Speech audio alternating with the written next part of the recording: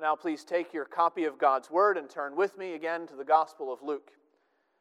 Today, as we continue our studies through the Gospel of Luke, we come to the end of a major section in this Gospel. We are in chapter 19 today, verses 1 through 10, reading a familiar story and studying the story of Zacchaeus as sort of an aside that has nothing to do with much of anything else. Zacchaeus' name showed up in our Old Testament reading today in the book of Nehemiah. There, in the list of returned exiles, it showed up as the name Zacchaeus. That is the Hebrew base for which it would be translated into the Greek Zacchaeus. It's a Hebrew word that means righteous or pure. An interesting tidbit, though it doesn't factor much into what we know of Zacchaeus in the passage that we're going to be reading today. But we know a little bit about Zacchaeus. We're familiar with this story. We're familiar with the songs about this story. And I promise I will try not to sing about Zacchaeus, that wee little man. But we are today in Luke chapter 19, verses 1 through 10. You can find that on most ESVs on page 878. Luke chapter 19, reading and studying together verses 1 through 10 today. And before we read this together, join me again in a word of prayer, seeking God's blessing on our study together. Let's pray. Oh, gracious Lord, this is your word, and we are your people. And so we pray that by your Spirit you would so help us to receive with meekness your word, that you would cause it to be implanted in our hearts, that it would bear a harvest of faithfulness and righteousness unto eternal life in Jesus Christ. Keep us, O Lord, as we read this passage, and help us to see our Savior, our Lord. In Jesus' name we pray. Amen. Hear now God's word as we find it in Luke chapter 19, beginning to read in verse 1. He entered Jericho and was passing through, and there was a man named Zacchaeus. He was a chief tax collector and was rich. And he was seeking to see who Jesus was, but on account of the crowd he could not, because he was small of stature. So he ran on ahead and climbed up into a sycamore tree to see him, for he was about to pass that way. And when Jesus came to the place, he looked up and said to him, Zacchaeus, hurry, come down, for I must stay at your house today. So he hurried and came down and received him joyfully. And when they saw it, they all grumbled. He has gone in to be the guest of a man who is a sinner. Zacchaeus stood and said to the Lord, Behold, Lord, the half of my goods I give to the poor. And if I've defrauded anyone of anything, I restore it fourfold. And Jesus said to him, Today salvation has come to this house, since he also is a son of Abraham. For the Son of Man came to seek and to save the lost. Thus far the reading of God's holy and inerrant word. May he bless it as we read and study it together today. 9 years ago this June, Zeke the box turtle escaped from his home in Beverly, Massachusetts, and he went on a month-long romp through the great outdoors. Romp probably isn't the best word for whatever it is that turtles do, but he was out there. Zeke was out there just the same. He was living off the land, off the grid. He's fending for himself. He was driving his owners sick with worry. You see, Zeke was the beloved pet of Bob and Debbie Young, and he had been a part of their home for 31 years. And when Zeke went missing, they went to great lengths to find him.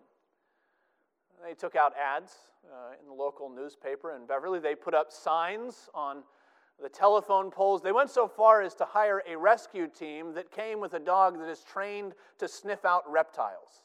Did you know that there are dogs? Well, now you know. Dogs trained to sniff out reptiles. And no one could find poor Zeke.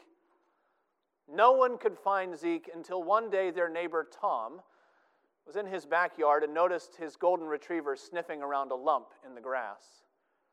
Sure enough, it was Zeke. A month gone and just about 1,000 feet from where he started. And when neighbor Tom was interviewed by the Boston Globe, Tom said, it was easy pickings. He was just sitting there on the lawn, just waiting to be found. And we are so familiar with the story of Zacchaeus the tax collector that we expect it to be just like Zeke the turtle all over again. Easy pickings. He's there just waiting to be found, really not far from home at all. And we know how the story goes. We know that at any moment we expect Jesus to stand under that sycamore tree and wag his finger, Zacchaeus, you come down. But really every detail of this passage is meant to show us that Zacchaeus is pretty far from home. In fact, he's the kind of person that no one would have expected. He is the least likely candidate as one who would be brought into the kingdom of God. This is not a story about being in the right place to be found by Jesus. This is a story about the lengths that Jesus goes to call sinners to himself. That's what he says. The Son of Man came to seek and to save the lost. The account of Zacchaeus is meant to give us hope for the unlikely sinners. It's meant to make us expect the unexpected from Jesus. It begins with a lesson that you might be surprised by the people who are interested in Jesus. That's our first point, that you might be surprised at the people who are interested in Jesus. The text tells us that in this town of Jericho, on the way up to Jerusalem, there's Jesus traveling with his apostles, with his disciples, and there lived a man named Zacchaeus. Zacchaeus, we're told, was a chief tax collector, and he was rich, and those are two big strikes against this wee little man. Zacchaeus was a chief tax collector. Now remember, we need to view Zacchaeus through first century eyes here. We need to remember that tax collector, as it often shows up in the scriptures, is synonymous with a thief, with an extortioner, with a traitor of the Jewish people. For good reason, actually.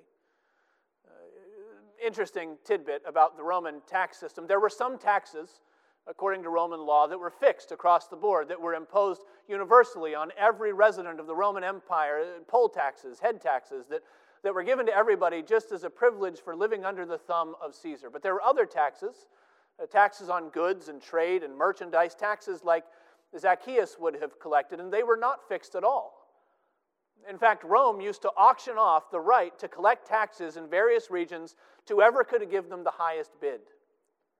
And so, if Bichri, one Jewish tax collector, if Bichri told the Romans that in Jericho next year, I can get you 2 talents of silver from the people. That's what my taxing can get you. And along came Hananiah and said, well, I can squeeze 3 talents of silver out of the people. Well, Hananiah got the contract.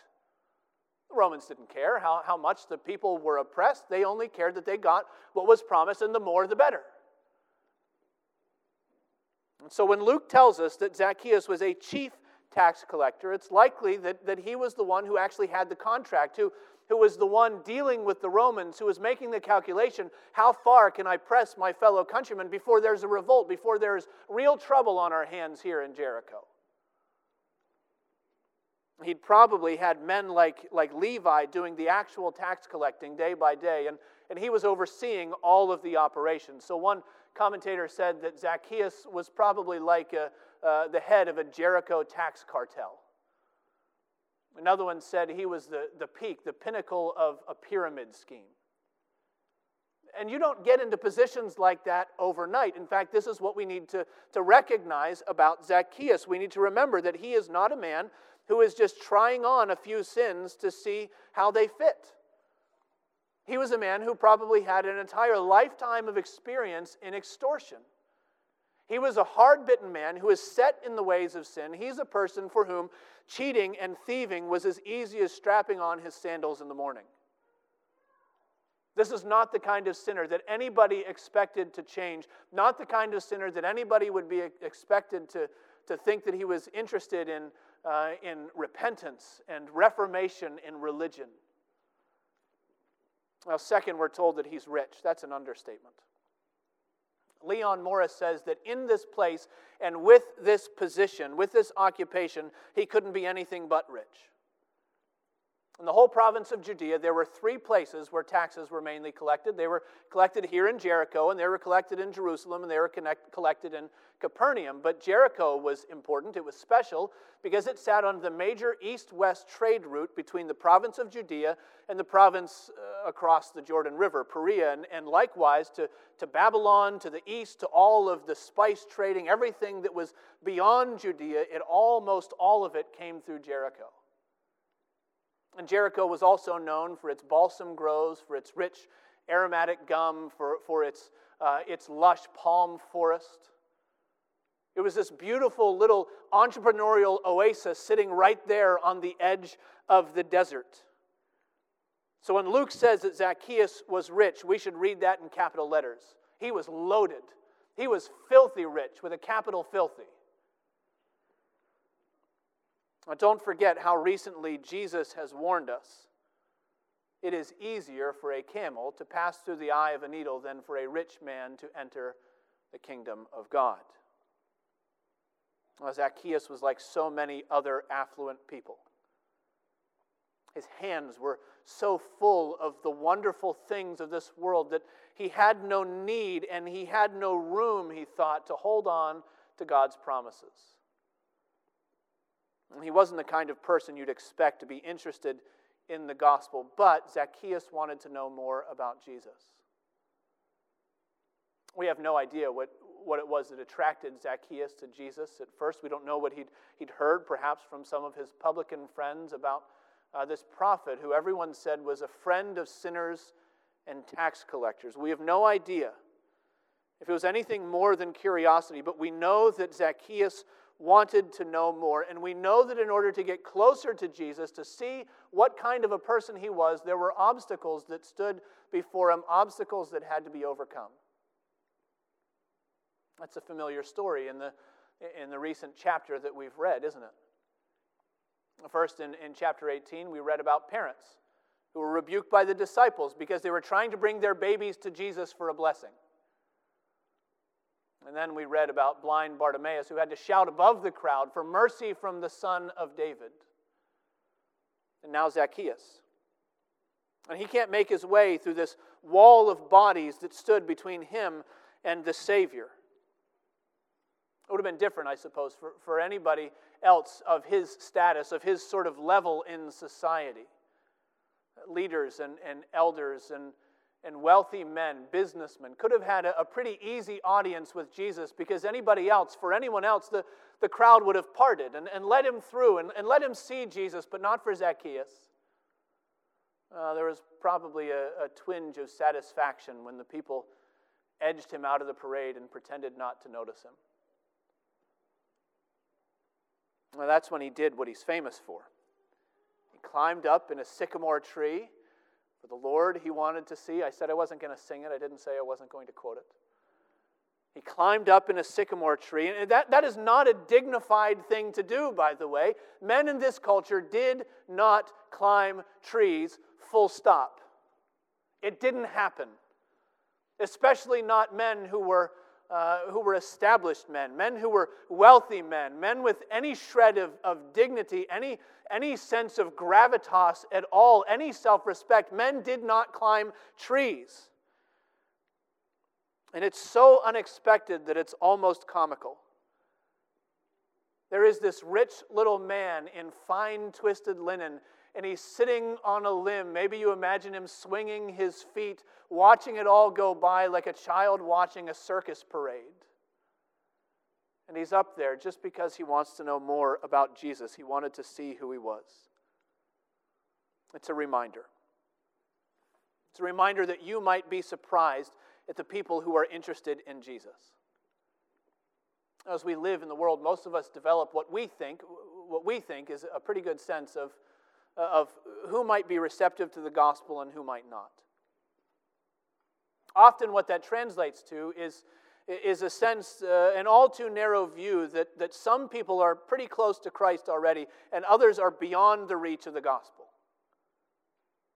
And I bet you can think of people in your own life, people that you know, people that you encounter, that you can fit them into those two categories, and you sort of hedge your bets when it comes time to speak about the gospel and to speak about your faith. Who is it in your mind, in your life, that fits into that category of unreachable, of beyond the reach of the gospel, would never in a million years be interested in Jesus? Is it the CEO of your company and his life seems so put together? He's got everything he needs. Is it that politician that you find yourself praying against because even though you know you should, you can't bring yourself to pray for them? Because they're so far on the other side of the aisle that you can't even begin. Maybe it is that cousin, that human train wreck who shows up at family functions, and every time she's there, she drags another drama behind her in her wake. And you know exactly, every time you see her, the kinds of things you're going to hear. Maybe it's the neighbors that you see just every once in a while.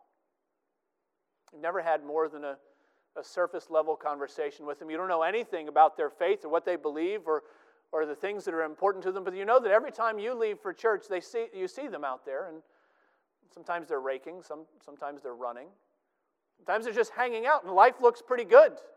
It looks at least as good as anybody else on the block who doesn't know Christ, who lives without Him, and they probably don't want to hear what you have to say about Jesus anyway, and you hedge your bet and you put them in the category.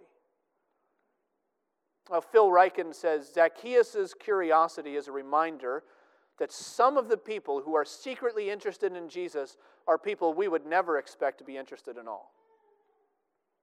And you might never know until you speak to them. You may never know that they're sitting in a proverbial tree and they're watching your life and they're watching your witness and they're waiting to see if there's any substance to this Christianity that they've heard about. And you never know that maybe they're watching you to see because they want to know more about who Jesus is. You might be surprised at the people who are interested in Jesus. You might also be surprised by the people Jesus associates with. Despite all our delight in watching Zacchaeus climb this tree, Luke's focus in this passage really is on the initiative that Jesus takes to call sinners to salvation. Verse 5. When Jesus came to the place, he looked up and he said to him, Zacchaeus, hurry and come down, for I must stay at your house today. When you read that verse, don't miss that must. I must stay at your house today. Now that word must in the Greek, I have to tell you, is a completely unremarkable word. There's nothing special about that word at all. It shows up all over the place. It's just this little tiny word, this little modal verb that implies a necessity. It's a need. I need to, I have to, I must, I'm obliged to. That's what it means. And it shows up all sorts of contexts, all over the New Testament. There's nothing fancy or special about that word. But what's special is that when Jesus applies that little word to himself, he almost always applies it to the things that are necessary for fulfilling the gospel. He uses it in Luke chapter 4, verse 43. I must preach the good news of the kingdom of God to the other towns as well. I was sent for this purpose. I must, he says. Luke chapter 9, verse 22. The Son of Man must suffer many things and be rejected by the elders and chief priests and scribes and be killed and on the third day raised. So it is here. Come down, Zacchaeus. I must stay at your house today. It is a divine necessity. It's the appointment that Jesus came to Jericho to keep. And even though Zacchaeus thinks and he feels and he acts like somebody who is curious about Jesus, when he finally meets him, he finds that Christ has been looking for him all along. And Jesus knew his name long before they ever met. And he stops along the way and he calls him to come down. And it's the only place we see it anywhere in the New Testament. Jesus invites himself to be the guest in another person's home. I must stay at your house today. I sought the Lord, and afterward I knew. He moved my soul to seek him, seeking me. It was not I that found, O Savior true. No, I was found of thee. That could have been Zacchaeus' hymn. Written from his experience with Jesus Christ. And that is your hymn as well. If you've been called to faith in the Lord, 1 Peter chapter 2, verse 9. 1 Peter chapter 2, verse 9, but you are a chosen race, a royal priesthood, a holy nation, a people for his own possession, that you may proclaim the excellencies of him who called you out of darkness and into his marvelous light. That's what salvation is about. It's about proclaiming the excellencies of him who called you. And here with Zacchaeus, this is a declaration of the initiative that Jesus takes to call sinners to himself. And it is so wonderful, it is so glorious when we see it that sometimes we forget how often Jesus calls sinners that nobody would have expected. He calls fishermen to be the founders of his church. He calls a persecuting Pharisee to become a preacher to the Gentiles. He calls the foolish and the downtrodden and the outcasts of the world. Jesus calls the weak and the ignorant and the things that are not to put to shame the things that are. God calls the destitute poor of the global south right now in droves, in massive numbers, to cling to him in simple faith. And he does it while the affluent, educated Western world is taking the pursuit of God and chucking it into the waste bin and saying, we don't need this anymore.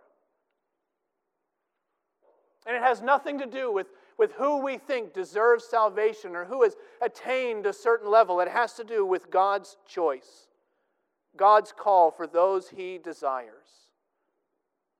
And sometimes God calls the godless wretches in such a way that it scandalizes all of the outwardly moral people who watch it happen. That's what happened with Zacchaeus. When Jesus went to be a guest in his house, when he went under his roof, nobody was moved to compassion. Nobody said, that Jesus, he's great. He really does what we should be. He's setting an example for us that we ought to follow. Nobody did that. They rolled their eyes and they shook their heads. They said, Zacchaeus?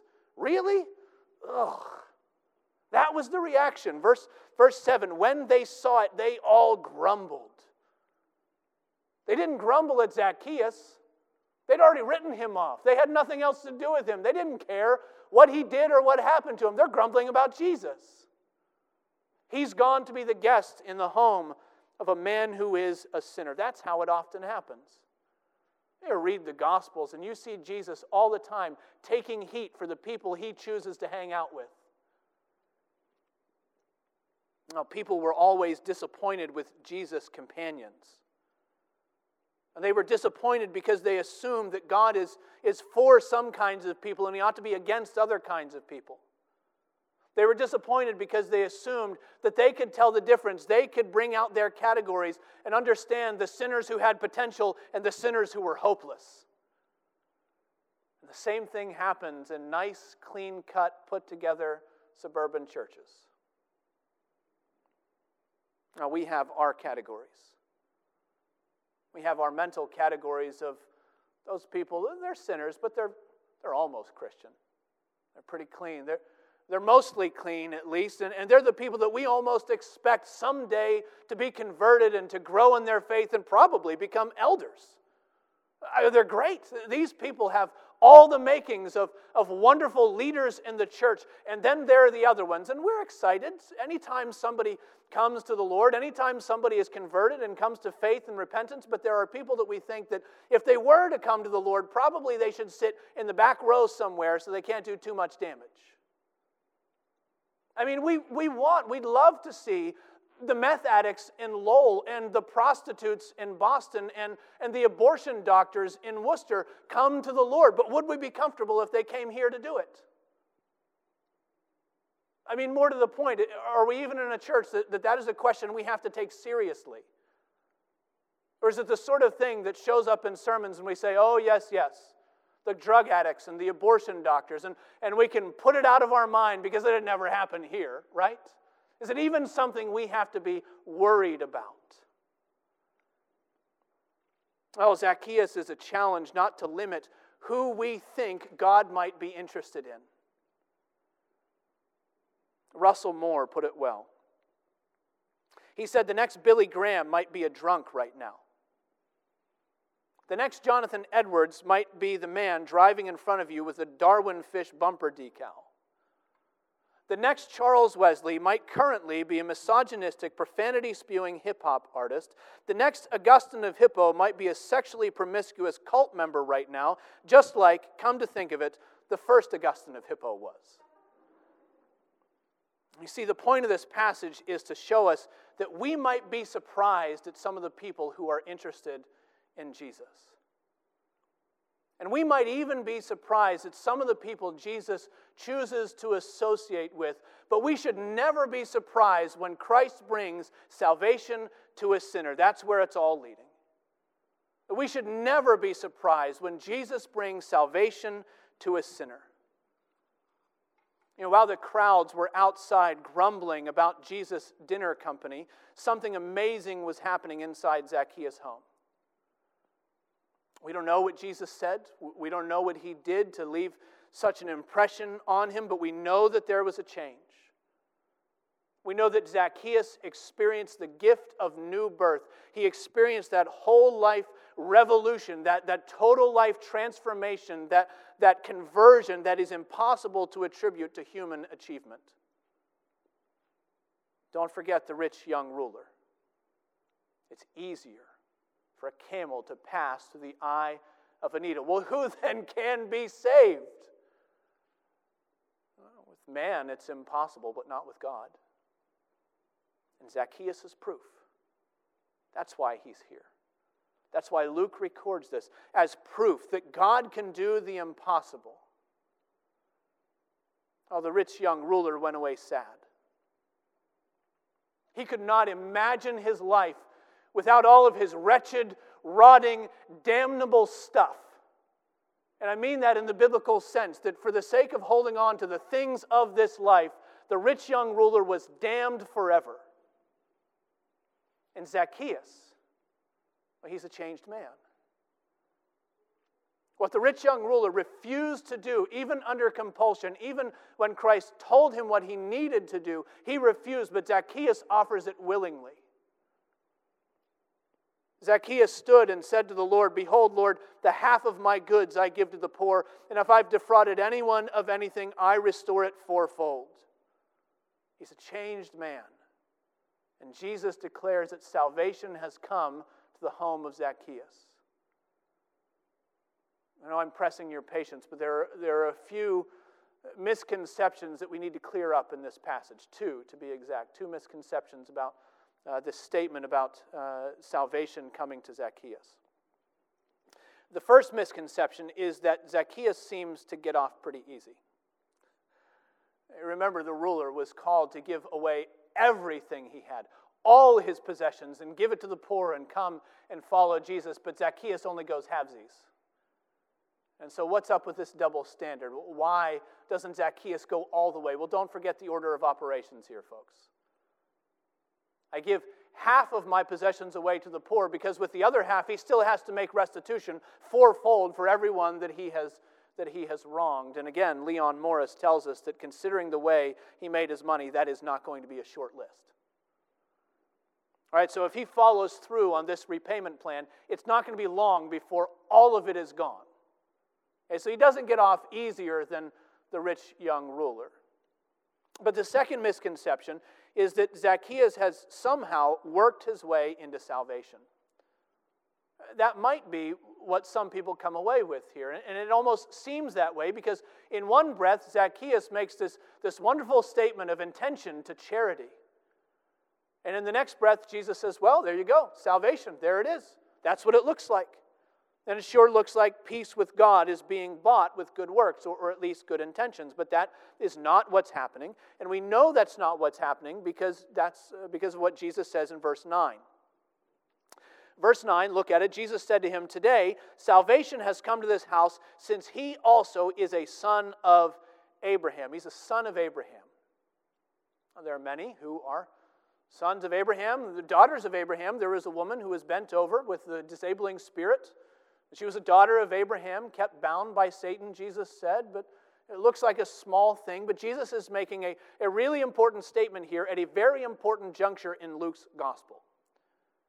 Now, I've already mentioned, but this is the close of this major section. Lord willing, next week we're going to look together in verse 11, and Jesus and his disciples, you'll see, will be near to Jerusalem.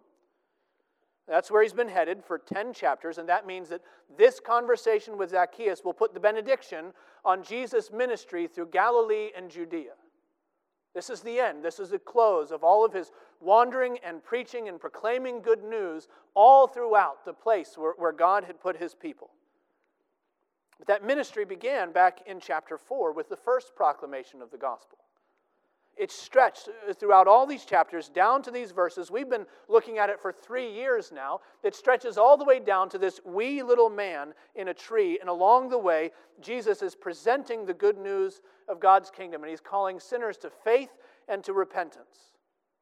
For the majority of our time in Luke's gospel, this is the section we have been in. But directly before this section, Luke tells us how God prepared his people to receive this ministry. He tells us about how he got them ready through the voice of one crying out in the wilderness. And do you remember what John said to the crowds who came to him? Turn with me there to Luke chapter 3. Right before the beginning of Jesus' Galilean ministry. Luke chapter 3, we're going to begin reading in verse 7. Luke chapter 3, beginning in verse 7, John said therefore to the crowds that came out to be baptized by him, "You brood of vipers, who warned you to flee from the wrath to come? Bear fruits in keeping with repentance, and do not begin to say to yourselves, 'We have Abraham as our father.' For I tell you, God is able from these stones to raise up children for Abraham." Well, there's a difference, isn't there? There's a difference between sons of Abraham and sons of Abraham. There's a difference between sons according to the flesh and sons according to the faith. And John is telling us that the Lord is able to make for himself faithful followers from lifeless stones if that's what he wants to do. He's able to call the weak and the foolish and the things that are not to shame the things that are. What is impossible with man is possible with God. And the Lord is able to make saints out of sinners and sons out of stones. And John says you'll recognize that God is doing that he's doing his unique work when?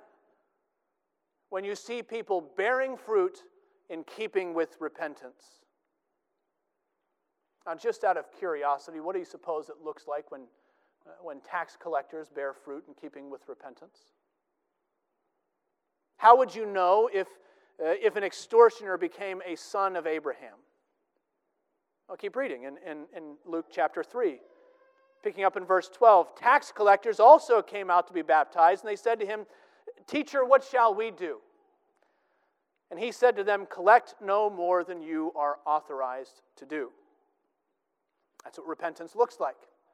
If you happen to be a tax collector, repentance is as simple, it is as significant as fairness. It's as simple and significant as equity. Perhaps it looks like voluntary restitution. It looks like a new life by the power of God. And that's when you realize that this passage about Zacchaeus isn't so much about Zacchaeus at all.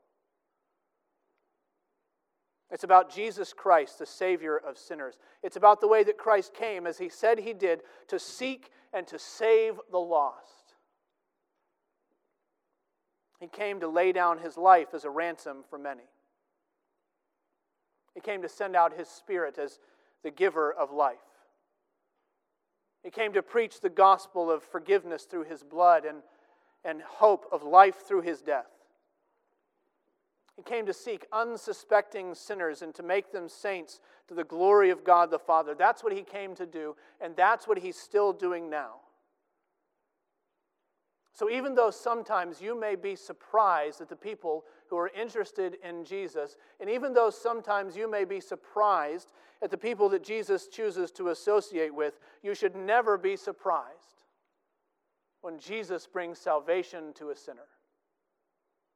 That's what he does. The Son of Man came to seek and to save that which is lost. Won't you join me in prayer? O Lord our God, we thank you for your word. We thank you for Zacchaeus. It was a reminder that we all, lost in sin, were called by you. And it is a call also to those who may still be lost, that you are calling, that you are drawing sinners to yourself, that you are working through Christ and through your gospel to bring people home. Help us, O Lord, to have eyes of faith and hearts to believe in the gospel message of Jesus Christ. We pray in his name. Amen.